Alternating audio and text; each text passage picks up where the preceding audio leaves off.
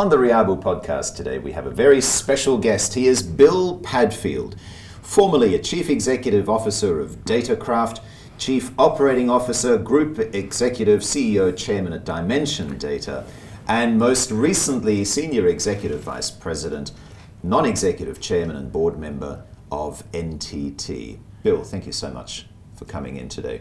Morning, Mark. How are you? It's a great pleasure to see you again after all these years. Yeah. And Simon Littlewood joins us here from Riabu as well. Yeah, mainly as an observer, of course. Mainly as an observer. Now, Bill, we invited you to this podcast because, as you know, Riabu is always concerning itself with how to make sure that your customers pay you on time. And one of the things that always struck me about your appearances on CNBC when I was still an anchor there and you came in to report on Datacraft's earnings was that you always talked about this concept that no other CEO talked about, DSO, Days Sales Outstanding. And you were very candid too about, for example, the fact that your DSOs, as I remember, were around 112 days or 118 days and so on. You may not remember this, but I certainly did. And so as Riabu focuses on helping our listeners get their DSOs down, who better than you, who's headed most recently a $4.5 billion global services business at NTT, to share a few insights about what you did to bring the cash in and to make sure that your customers paid you on time. But first, tell us a little bit more about your background and how you got to be where you are today. I don't want to start too far ago, but I started my career in coding, programming, as it used to be called. Coding, now everybody calls it, and moved up to become a systems analyst, and then decided that money was where the sales were, and moved into sales, and then moved up sort of general management and so on. Many years ago with Prime Computer, then Alliant Computer, and in 1992 I joined this company which later became Equant, and I was heading up their global sales and marketing out of the UK. And Equant was part of the CETA organization, which was owned by 430 airlines and had this global network around the world, data communications network. And the plan with creating this company called Equant was to IPO this business, which we successfully did in July 1998. And it was a simultaneous IPO on the New York Stock Exchange and the Paris Bourse, which is pretty unusual. And I remember the Economist newspaper described this as the sexiest company on the planet, which was incredible for us. So this was great timing. And this is because you listed in Paris, is that what maybe. I don't think that had much to do with it, but it was obviously with the roots being with CETA linked into France and so on. But it was an incredibly successful IPO. So I was in New York at the time running the US business as well as my global sales and marketing role. And then I was asked on around October 1st, 97 to move over to Asia Pacific to do a turnaround on the business here prior to the IPO. So this was a 2-year stint, which has turned into 23 years. So, I mean, it's a very similar story with most expats here. So. Yes.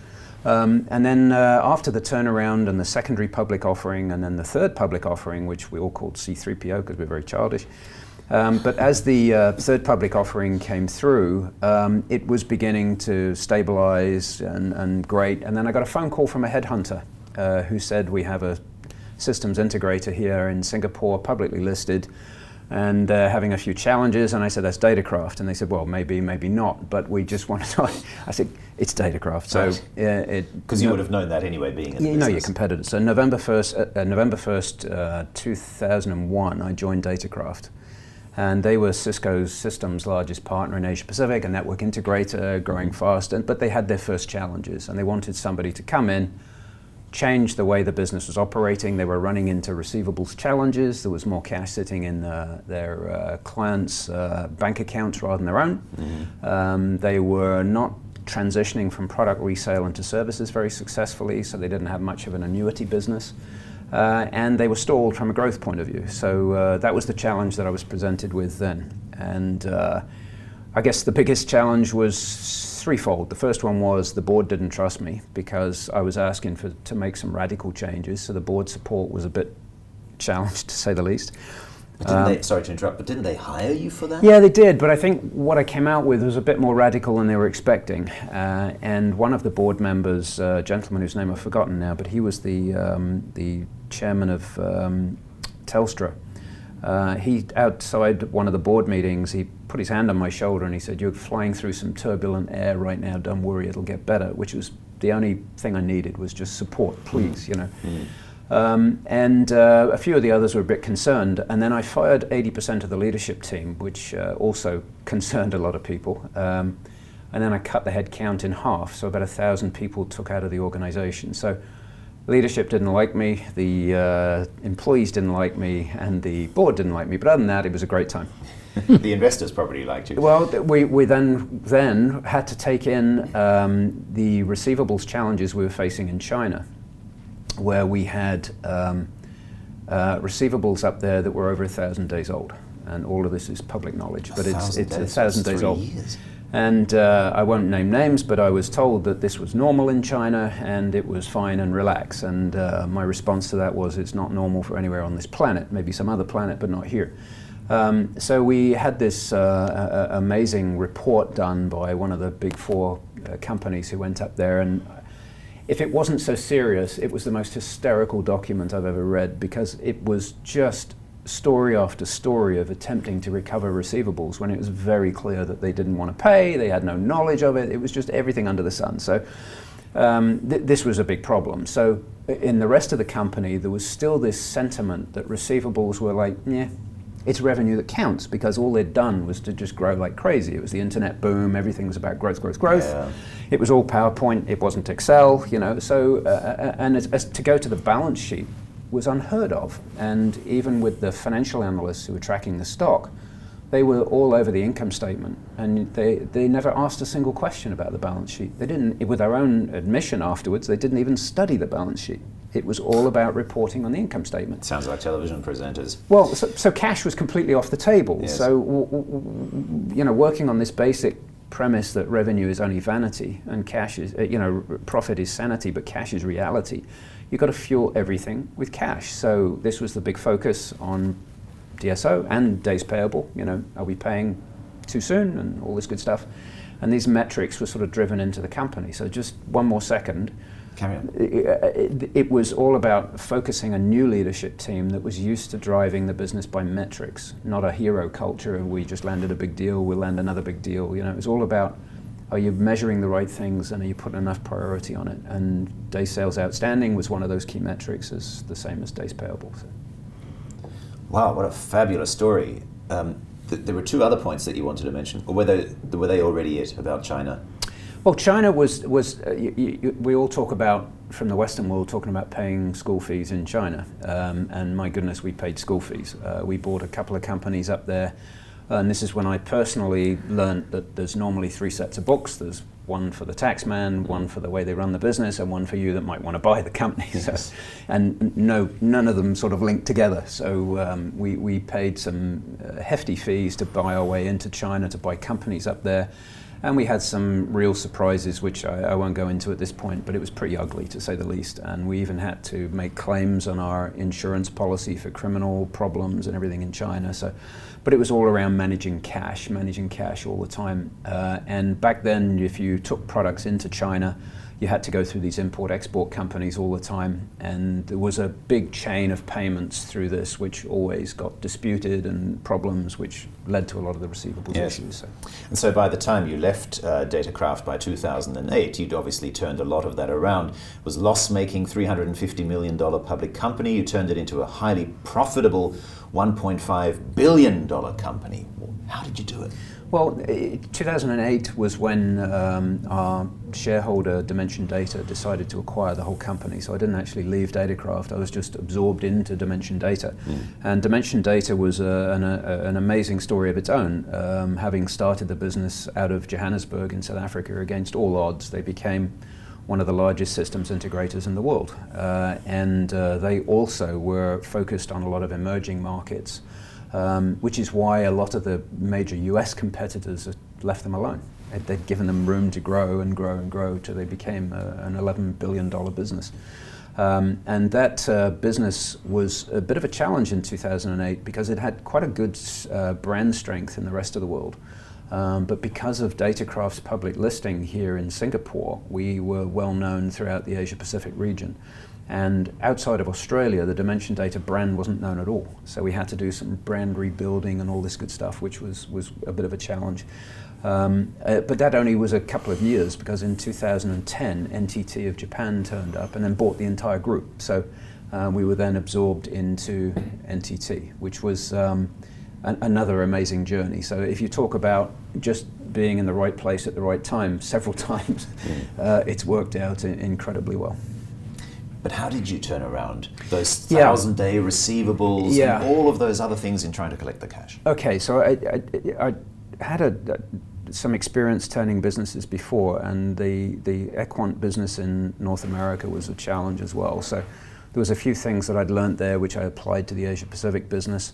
And then when that worked, it was okay, that formula kind of works, and then apply that to Datacraft, and that worked, and so on. So it was learning from some fantastic leaders that I'd had the luck to work for over the years, getting in some great third-party advice, which is why I ran into Simon all those years ago, and just listening and absorbing all the time.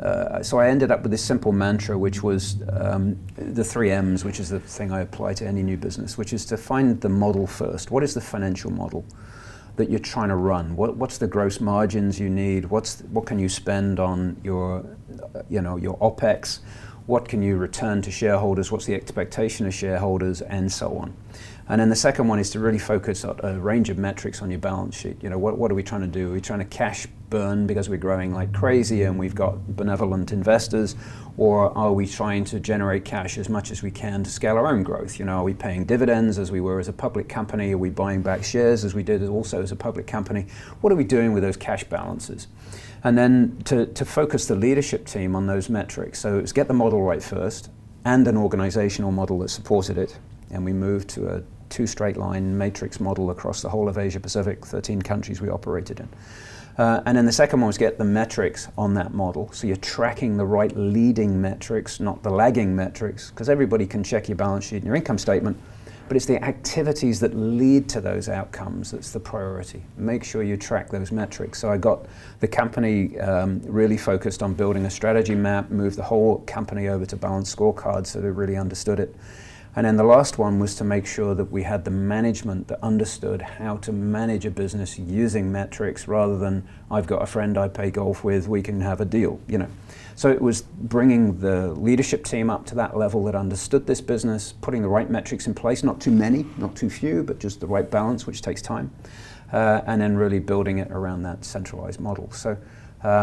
And then year 2 was to move into the 3 S's. Sorry, it's all a bit acronym driven, but that sounds like Simon. But 3 I's. But it's an easy way, because you can stick this on the wall, you can stick it on coasters, you can stick it on T-shirts, and your team follows it, right?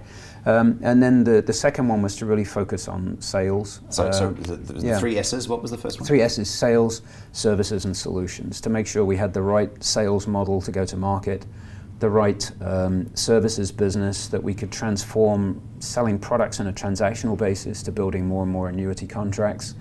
And the wonderful thing about annuity, which the whole industry now is moving to, is the fact that you don't have to get up and sprint every morning to have your income. It's already there, And then the last one was, what solutions are we taking to what markets? Because you can't be a master to everything. So it was very simply cutting down the amount of vendors we work with, cutting the number of clients we work with, so that we could focus.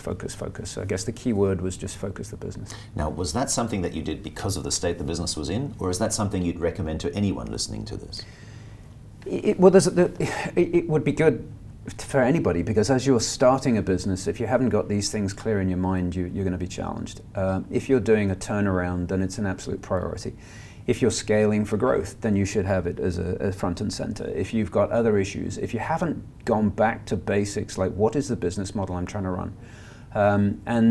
If you brought in any member of my team right now and said, what are these key metrics and mantras, they could all recite them off by heart, even now. Can you recite them off by heart, for example? Yeah, but I don't want to reveal too much, because the way that we ran that business has been absorbed into a huge company called NTT today, and some of the metrics that I've just left only a few months ago are still in place today and still driven by that global services organization. So I don't particularly want to put it on a plate to our competitors on how they run their business. Okay, that's cool. But there's lots of other stuff that we can, in fact, we must explore with you, because you talked about the first M was the model. Yeah. And you said you have to have the organizational model to support the financial model.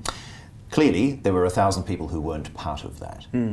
Now, how difficult was it for you to make that decision? Because, as business owners, we're also emotionally invested in the business. How do you make that call and kind of bite the bullet and say, I'm sorry, guys, but we're going to have to make these cuts? Well, I'll give you a bit of an emotional insight to it as well. The first one was my father had just died a few months beforehand, which had been a very traumatic experience.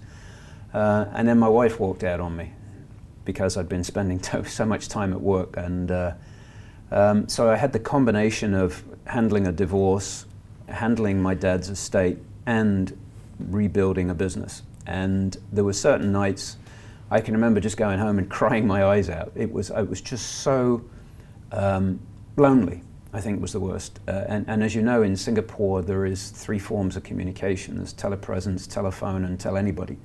And so you couldn't go out and share the problems you were having with anybody, because otherwise it would end up, public domain. And most of the people I knew in Singapore were people who worked with me or business partners. I didn't have a friend structure at the time. So this was an incredibly lonely experience, and it's probably the closest I've come in my life so far to literally losing it, But for some reason, the leadership team that we built as a team into Datacraft became amazing support and believers in the journey, and all of a sudden what was incredibly negative turned into something incredibly positive. So much so that we still keep in touch today. Wherever they've ended up in the world, we're still very, very close. It's like a band of brothers almost. It's very curious, and sisters. So what happened was just the drumbeat of improving the results, because don't forget, as a public company, we had to report every 90 days, which Yes. You came which in is for where we quarterly met, announcements right? on CNBC. Yes. And there's nothing more to focus the mind than having your scorecard read by the public every 90 days. So if you didn't show progress, I knew that I wouldn't be a very long playing record inside of this organization. So we had to improve, and it was building those compelling events inside the company of, this is a disaster, we need to be in disaster mode, we can't be in business as usual mode, and creating that pace and that urgency. And this was something that I'd lifted from the Equant days, because we'd sustained that for a year and a half prior to the public IPO, which meant that we were all running 100-hour weeks regularly, which is why I was traveling so much. And so it's maintaining that intensity to get the company turned around, and bringing in more and more talent that understood the future, and instead of just talking about the past. And it's once you hit that tipping point, magical things started to happen. Well, thank you for sharing that. So that drumbeat clearly helped you emotionally as well, gave you perhaps some structure, but it was really I suppose the routine of this that perhaps also kept you sane. Would that be a fair comment? Yeah, there wasn't much in the way of routine at the time. It was kind of fire drills every 5 minutes, but it was, and there was a few other major incidents as well, which I can't go into publicly, but there was a lot of issues that had to be sorted at the time. So it was just an incredible urgency to get things resolved, that you block everything else out of your mind. You just get it done, get it done, get it done.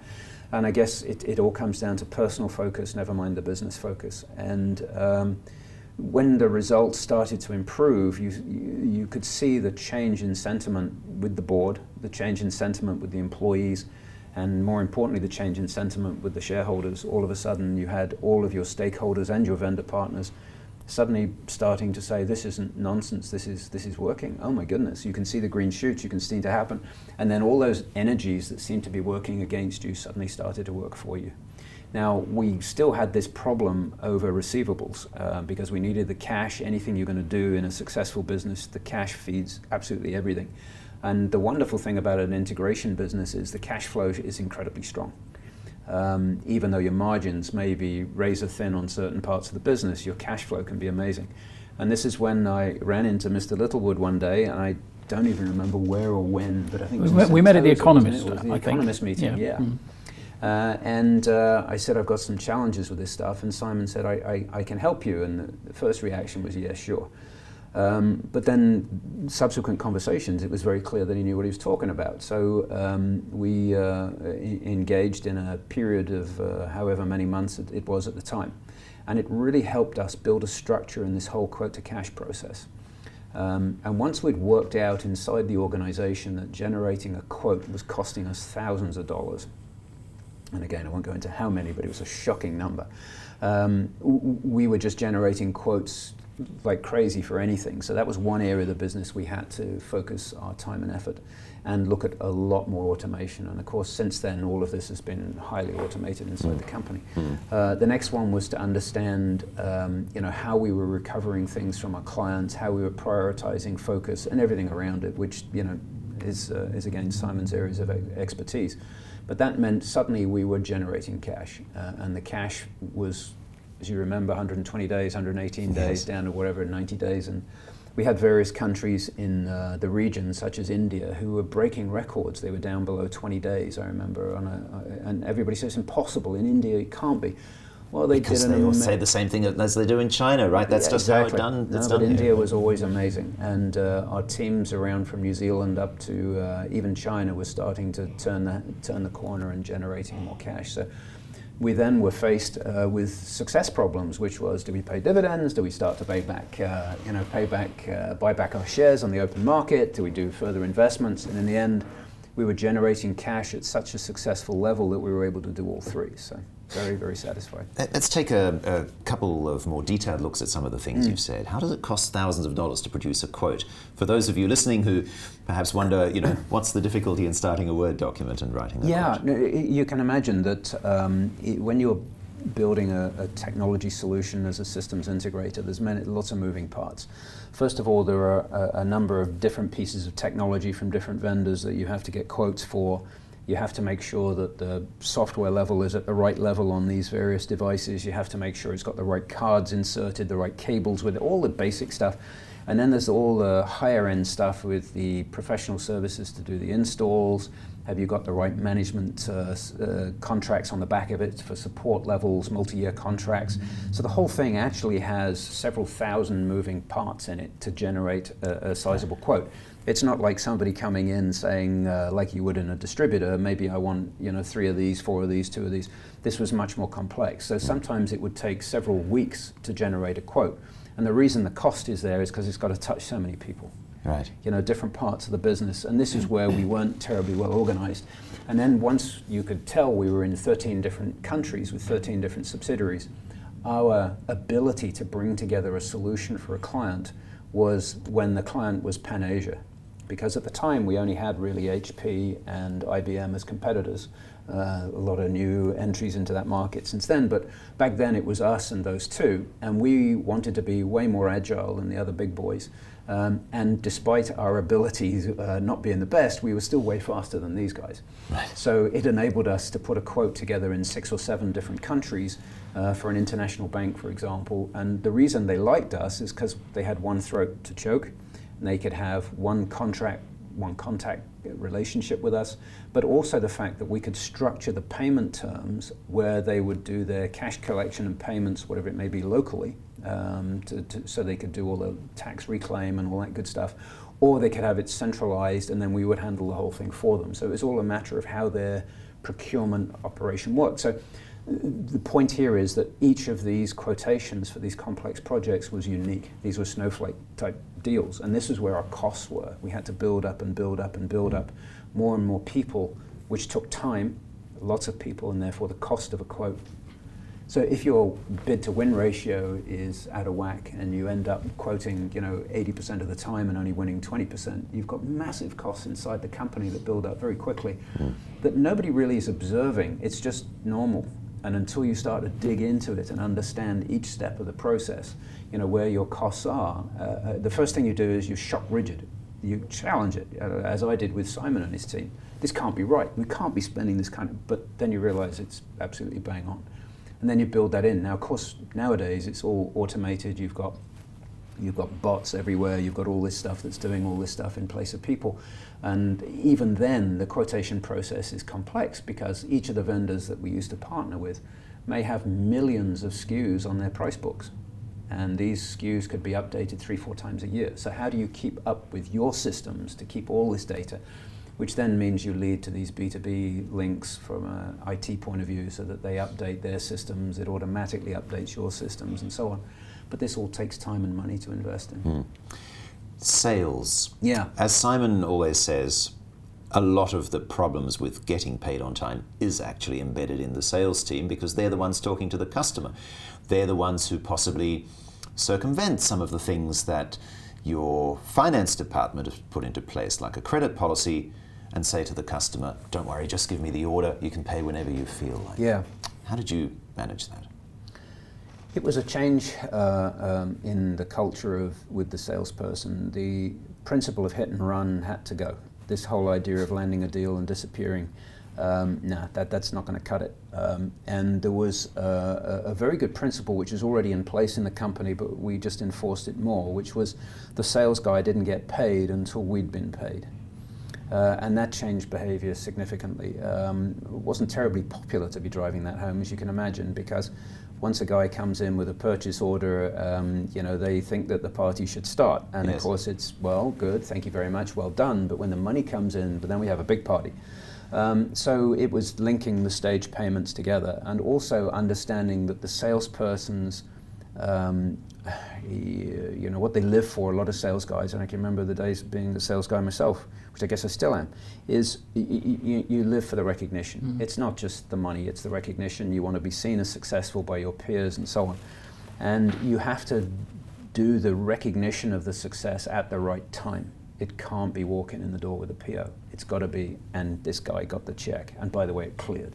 Yes. It's not just a check, it cleared, and that's when you can do your celebratory behavior. So part of it was that. The other one was to make sure that during the prospecting and the pipeline review that you're actually setting this up to be successful in a payment process, to make sure that you understand the structure of the deal, the milestones of the deal, because in large, again, complex IT projects, there is an area of consultancy, there's an area of software development now, which, you've got your whole DevOps world, or this whole change in ongoing development for different solutions. So unless you are milestoning it very, very clearly with the client, there's always a reason why, sorry, but that's slightly the wrong color, and therefore I'll put it off. You've got to make sure it's crystal clear. And that starts with the very first engagement with the salespeople and the consulting team. It can't be after the fact. This is what Simon always says. Yeah, brilliant to hear all this, Bill. It's a few years ago, but many companies still face exactly the same issues. And if they don't address those issues, perhaps in the early stages, they can come back to bite them in a very, very big way. We talked about the work on quotations, and one of the hardest conversations I have sometimes is making customers, clients who are struggling for cash to understand that they've got to go back to the beginning of the process rather than focus on fighting to get the money from the customers that owe them money. Because if you don't do both those things simultaneously, you don't basically change. So you talked about quotations. The quotation process is huge in most of the companies that I've been asked to help, because that the sales messages, the data you collect, all of those kinds of things, they basically set the tone for whether or not your customer thinks that you take payments and pricing seriously, or whether it's just an afterthought. I think there's one other sentiment here which I don't want to underplay, which is tone from the top. You really do have to set the right tone on this, and the chairman of our business at the time, a super gentleman, I'll name check, Patrick Cornby. He came in from the banking world. He was a real expert at mergers, acquisitions, and so on. And when we used to sit in the board meetings, he would say, I don't want to see the receivables, I want to see all the receivables. I want to see even the 10K that's 180 days old. I want to see that 5K. Why hasn't that been settled? It's 320. So something I learned from this, and I still do, is I examine every receivable, not just the big ones, because the temptation for most companies is, the $2 million we're owed or whatever it may be, we'll put all hands to the pump to get that one resolved. Meanwhile, they've got 40 million of small deals out there they're not even aware of. So it's focusing on those small deals to make sure that none of those goes. And if you set that from the chairman level or the CEO level through the company, believe me, that becomes part of your culture. But it's got to be done through inspection. You know, the moment you think it's taken care of and you move on to something else, it goes back exactly the way it used to be, unless it's all done through automation. And very few companies have got to that point Yes. yet. So this is the third M in the 3M, is that right? Yeah, it's the management team that understands running through metrics. And if you've got the right metrics in place that's tracking this, and you've got the right management there that's sitting there on those metrics with the right dashboards and things, which is you know, changed so much since those days at Datacraft. Now with this whole world of digital and dashboards, and I used to be able to get all the performance metrics of all of our support centers in the world on my mobile phone 7x24. I mean, the world is so different now. And that stuff was virtually live. It wasn't real time, but it was virtually 5-10 minutes delayed. So to be able to run your receivables and things like that now, it's no longer the tools, it's no longer the dashboards. All this stuff's available, and it can all be put in place very, very quickly to enable you to manage your business in ways that you dreamt of even 10 years ago. Yes.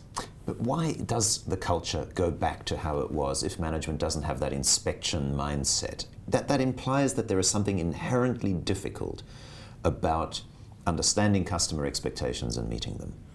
I think it's just priorities inside a company. If you are again, culturally there's different. If you have a leadership team which is empowered and each part of that leadership team measures a different part of the business, rather than everything going back to a maverick executive chairman or a CEO that has to inspect everything, you just don't have the time to do it as an individual. So you've got to force this stuff down into a leadership team that you truly trust and hold those people accountable, so that, you know, ultimately my CFO would be tracking this data and reporting it into me, and I would be taking my time on the exceptions.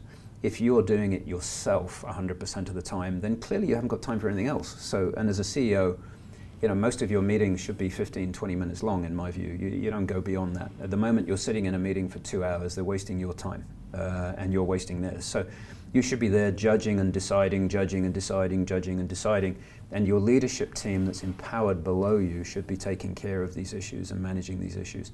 It always comes down to systems and tools, because if you can't measure it, you can't manage it, the old mantra. You've got to be able to manage this stuff through metrics. And again, it's back to your dashboards and your systems and tools.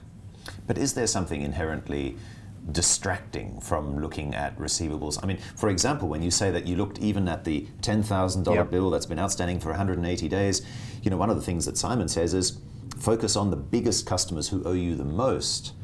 And that there has to be a different approach to some of those little ones. No, for sure. The key point was that even up in the board meetings, we were looking at everything. And that's the message that went through the client. Obviously, your teams below that, you've got to prioritize in some way, shape, or form. So the priorities would be getting in those big numbers, there's no question.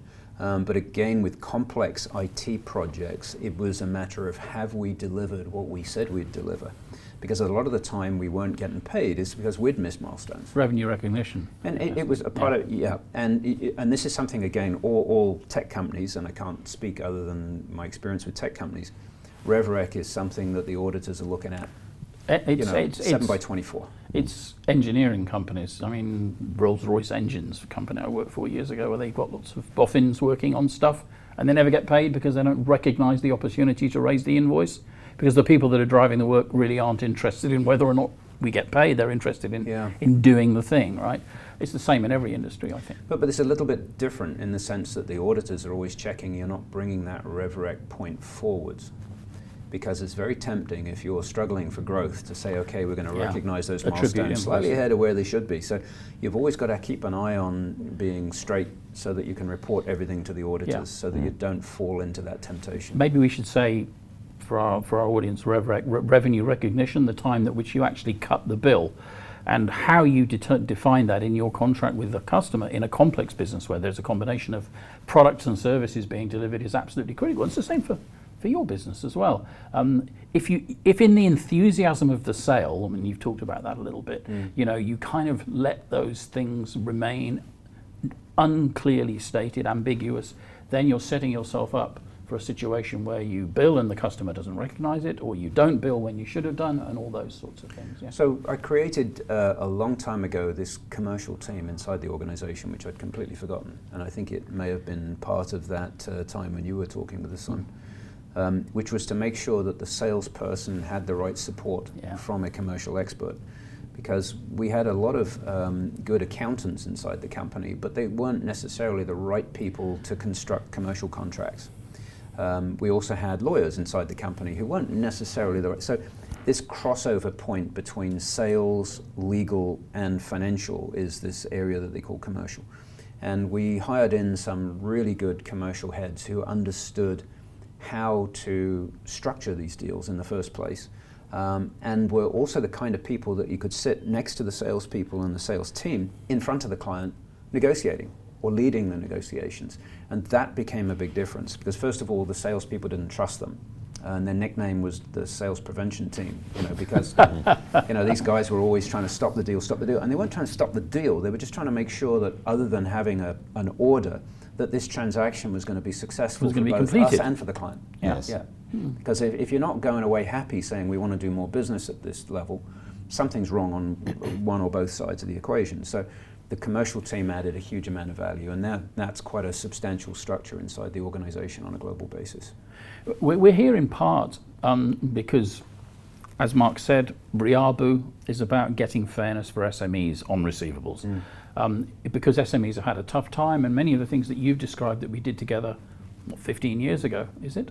Are huge issues for SMEs, and the evidence of that, and it's very interesting because this is somewhat different to your story, your great story of success, Bill, which is very compelling, and that is that if we look at what's happened with SMEs and their DSOs over the last few years, not just in Singapore but globally, there's an overwhelming trend for small to medium-sized enterprises to get paid later and later and later, and for the larger companies to manage their cash flow more effectively. That trade-off is very evident, and to some extent I think has been encouraged by the fact that there's so much cheap credit flushing about. In other words, if you're an SME and you're struggling to get your much bigger customers to pay you because they're rather good at holding on to their money, you can borrow money. And is that really a good solution? So do you have any reflections on the plight of the SME? Yeah. So now I'm spending a significant amount of my time with tech startups, both looking at it from a any stage funding point of view, but also from what I call a parental supervision point of view. They're looking for the experience on how to grow, how to enter new markets, how to develop their business. Which is something I like doing. And while you've got incredibly low interest rates, cheap credit, it can lead them into very bad discipline, there's no question. Because these interest rates, we may be low for half a decade or a decade from now, I don't know, but whatever it is, you can't have that kind of behavior for long. And it's not sustainable. And it's not sustainable. So at some point you've got to have the discipline inside your company to say, I'm sorry, but we're not going to deliver services unless you pay. And for a small company, this is often a very, very awkward situation, especially when they're dealing with a very large client. So yes, think of the publicity. So if you set it up right in the beginning, which is what you already said, but it's critical. If you set it up right in the beginning, it doesn't become an issue. And if you're a startup, and I've talked a little bit, I'm writing about this at the moment. I'm actually writing the chapter on startups at the moment. It's actually you, a startup, are in a very good position compared to a lot of much bigger companies who find themselves with a big pile of unpaid receivables, kind of like what you did when you picked up Datacraft, which is that you can get it right from the start. Yeah. Right? You're absolutely right, and with a lot of the tech companies that I'm working with at the moment, they're nearly all starting their businesses in the annuity services world. So it's very easy to stop the service if you don't get paid. In the old world where it was purely transactional, you'd transact something, you'd transfer title to the client, and that would be the end of it, and then you'd sit there waiting indefinitely to get paid. It's too late, you've transferred title, it's all gone. At least with an annuity services model, you can threaten to switch the service off. It's like buying Netflix. Exactly don't pay your bill, no, exactly they turn it off, right? Exactly the same. But it's having that culture, and a number of the companies, one I was the CEO of a company I was talking to in India just a few days ago, he said, we don't discount at all. We don't discount, and as far as receivables go, we didn't get into details on receivable, to be fair to him, but you could see it was the same mentality. It's 100% or nothing. And again, with this world of annuity services, you can do that. I'm glad to hear you say that, because Mark and I talk about this a lot. Almost one of the first things I almost always hear when I come across a company that's got receivables issues is, we've tried discounting, we've tried doing this and we've tried doing that. That doesn't work, because it's really more of the same. The reality is either your customer takes your terms seriously or he doesn't, right? And at the end of the day, paying him extra for doing what he was supposed to do in the first place is not a really very helpful model, because what it does is it effectively opens a renegotiation on whether or not the original terms should be taken seriously. Yeah, and then you come down to a conversation around value, because if you are an annuity service provider that's got something truly unique, discounts never even in part of the conversation. No, nor should they be, right. But if you are a Me Too company fighting for a little bit of market share, then obviously you're going to discount, you're going to do anything to try and get your fingers on the cliff face. So it all depends on where you're positioned in the industry as well, I suspect. Bill, you mentioned an interesting point about, about what seems like maybe 10 minutes ago. You talked about the sitting around and discussing, did we actually deliver for the client what they had ordered, as being an integral part of whether you got paid on time. That level of introspection, do you think that happens enough, or are people far too keen to blame the customer for non-payment? How many times did you find that actually the reason you didn't get paid is because of something you did or did not do? Quite a significant amount of time it was us. It was internal. There had been expectations that had been set and often not documented in the sales process. So it was back to sales. This is in the early days, not nowadays, but in the early days there were things that were dates that were agreed outside of the contract. There was handshakes done on golf courses. There was many things, I know we said next August, but we'll get it done by July kind of stuff. Yeah. And then of course July comes and it doesn't get done, and the guy says, I'm not paying you, and he said, but the contract says August. So there was a lot of awkward moments that were undisciplined, let's say. So having those reviews at the beginning, which was the bid review board, or ORBs we used to call them, the opportunity review boards, was to make sure that you had the thing structured before you even started writing a bid, so that you had a lot more discipline about where would the resources come from inside of the company. Are we really going to allocate them to this? Because just bidding can cost millions sometimes, depending on how many people are committed to it, how long the bid process takes. You've got, encyclopedias of bid documents that you have to complete and so on. So there's a big cost to bidding. The second one then is, once you've gone through a decision that you're going to go rather than no go, is to understand, do you then have a competitive bid before you actually put it on the table? And then afterwards was that constant review, is the quoted margins that we had inside the review, are they actually being met by actual margins afterwards? And are milestones being met? Do we need to reset dials with the client so that it's not just fixed? You would constantly go back and say, look, this needs a change review, this one needs this needs that, to make sure that you've got a journey that's going along with the client, because often there will be dead solid dates about installations of brand new data centers, for example, and then the client comes back to you and says, sorry, the contractor can't finish by that date, can't give you access because the building's not finished. Well, that's not the client's fault, and it's not our fault. So as long as you have a relationship where you both then reset the dials and make sure you reset the payments aligned to that, you can be okay. But it's that constant dialogue, and it's the whole, I would summarize it as the client experience. Are they having a good experience working with you? Do they trust your project team? Do they not And if it starts to have conflict from the beginning, change your own project manager immediately, because a lot of it's down to chemistry, as you know. And chemistry, and I think for where it has gone wrong, because particularly when you start an undertaking like this, there will be situations where the margin leakage versus your original target will have been prolific. To do a margin waterfall analysis and honestly internally look at where that happened and how you can correct that, I think perhaps one of the reasons Mark asked the question was, one of the things we commonly find, perhaps slightly more in Asia than elsewhere, is a reluctance to acknowledge where these off-piece conversations occurred and where things were done that have damaged your margin outcomes. And creating, so I wonder how challenging it is to create a culture of honesty where people actually fess up to the discussions that were held and the things that they could have done differently. So that's part of the culture that you need to set, is a culture of safety.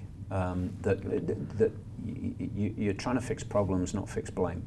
So if the guys can say, look, this team here, we didn't get it right, we thought this was this, and it ended up as that, that's okay. And as long as they feel safe to talk about it, it's fine. But the moment you have I'm going to find who got this wrong and I'm going to put a head on a plate type of culture. Nobody's going to say it worked. And there are companies that have cultures like that. Good like grief, Satin. there's many of them, yes. Yeah. Yes. So it's a culture of fear. So what do people do in the way of fear is hide everything. Yes. And then you learn nothing. So you have to have a safety culture where you say, this is not right. We took it on the chin. It's wrong. Let's learn from that and never do it again. I love that term, safety culture. Yes. And did you have to personally get involved in? Sometimes in with the big deals, obviously, yes. And how did it feel for you as the CEO to have to go to a customer and say, hey, look, guys, you haven't paid your invoice the way that you would have? My sales team knew regularly I would go to any client at any time and ask for money. I've never had a problem with that. But many people do. How do you overcome that? But again, it's tone from the top. Because if you say to a sales guy, look, this guy hasn't paid you, and they agree to pay you in 60 days, and we're heading towards 180 days, and you go get that money, otherwise tomorrow I'm going to go get it for you. So what did and that then you're sound not like? terribly useful to me. Right. So the guys would get off the dime quickly if they thought I'd go down there and talk to a client. And often I would go in front of a client and say, maybe this has been overlooked, but we need this payment. And often you'd see a panic on the client's face because the person you're talking to didn't even know that you hadn't been paid. It's been buried somewhere down in his organization where somebody thought that they were doing the right thing by deferring. Because they're in payables and hanging on to the money's a good idea, yeah? So what was that, firstly, what did that feel like as the CEO, if you're listening to this podcast, what can you say? How do you strike that tone? You walk on in, sit down for a cup of coffee and say, we need to talk.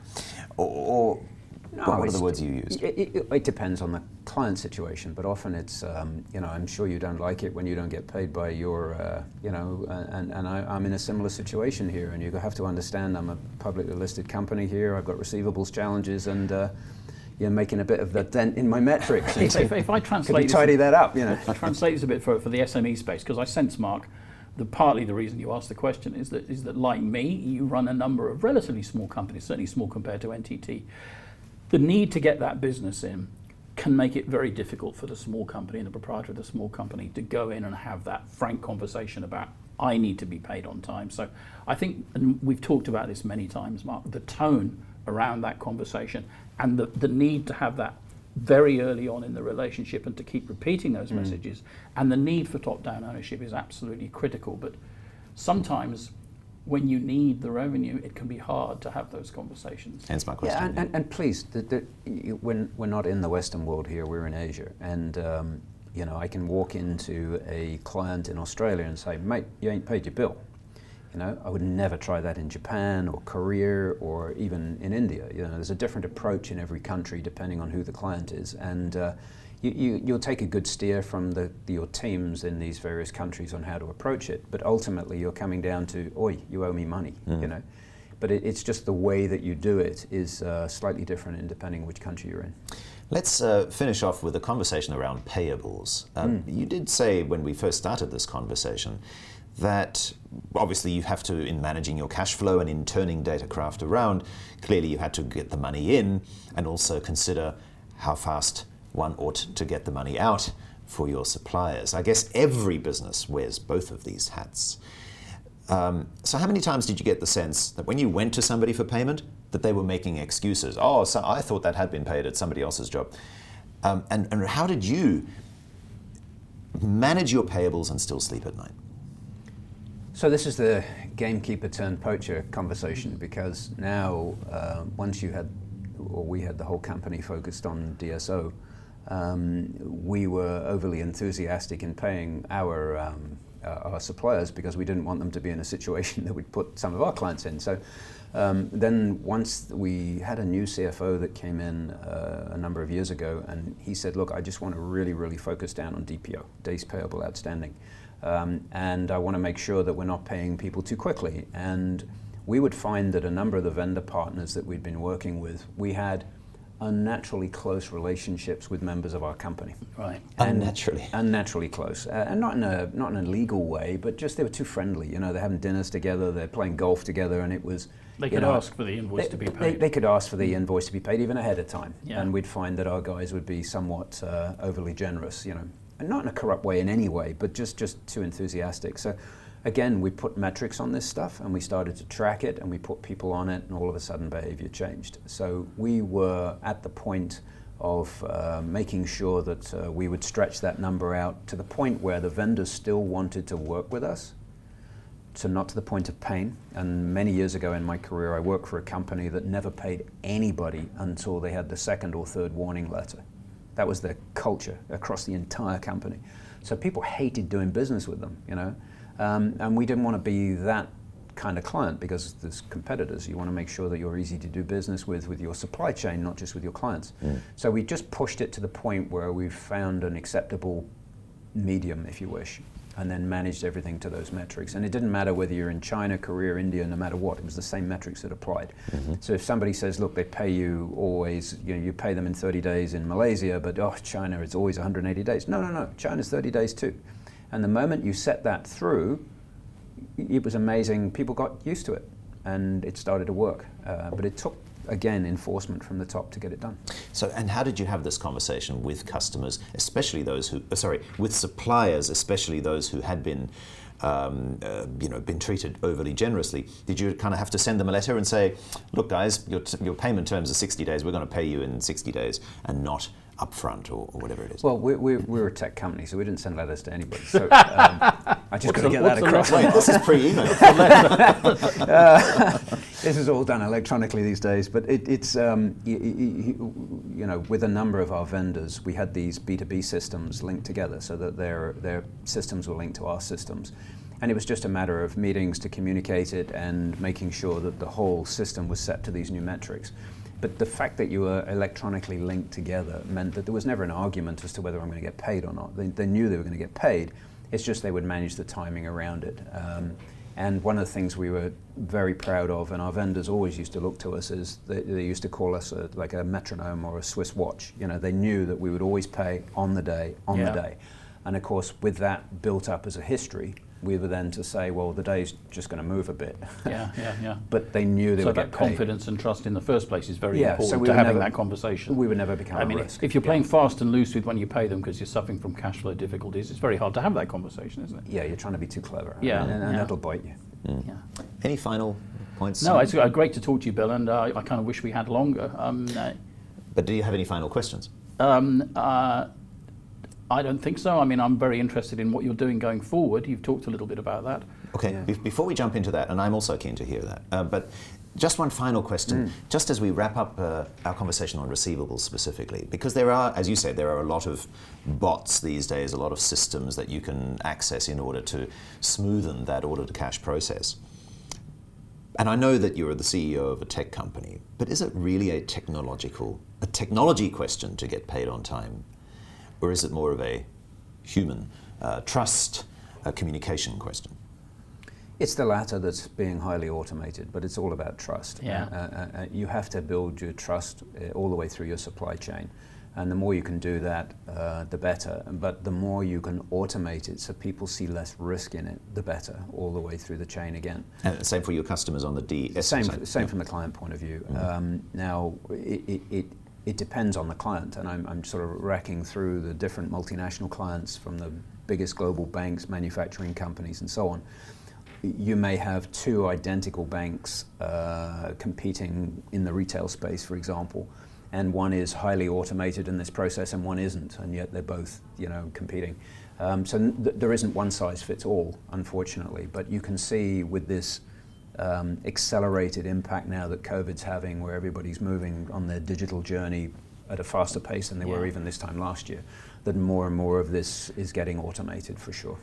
I guess perhaps part of the reason for the question, because we've talked about this a lot, the assertion which is quite widely made, including by the government in some places, is if you digitize, you get paid quicker. I mean, that's simply not true, is it? No, it's not true. It gives you a channel, it gives you a certain reassurance, as you've said, but at the end of the day, human beings, relationships determine when the transaction is done. And it's the key word is trust. Yeah. Once you build that trust, and as you know, you don't get given trust, you earn it. And you've got to take time to get trust into the system. And once you've got that metronome relationship with your client, that you're going to get paid, ding dong, then you can do great things. But if you are unreliable and vague, you're going to have a big challenge all the way through your supply chain.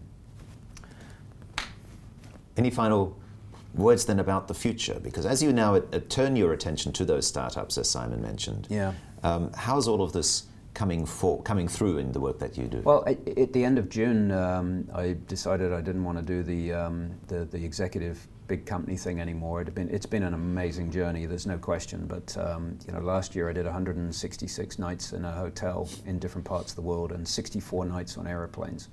And I remember every single one of them. And I've got a young family, and I don't particularly want to do that forever. So even though NTT have been an amazing company to work with, I now, after a couple of months of rest, genuinely, it's been starting to work with NTT Venture Capital as an advisor only at this point on some targets around this part of the world. Which is a very exciting fund, any stage fund, $500 million, just a quick commercial for that. But it's now just getting to know the startups around Southeast Asia. A lot of these companies, particularly in the space of software, cybersecurity, and anything in the hyperscale cloud world, is things that I'm very interested in, because my last job was head of transformation and platform services at NTT.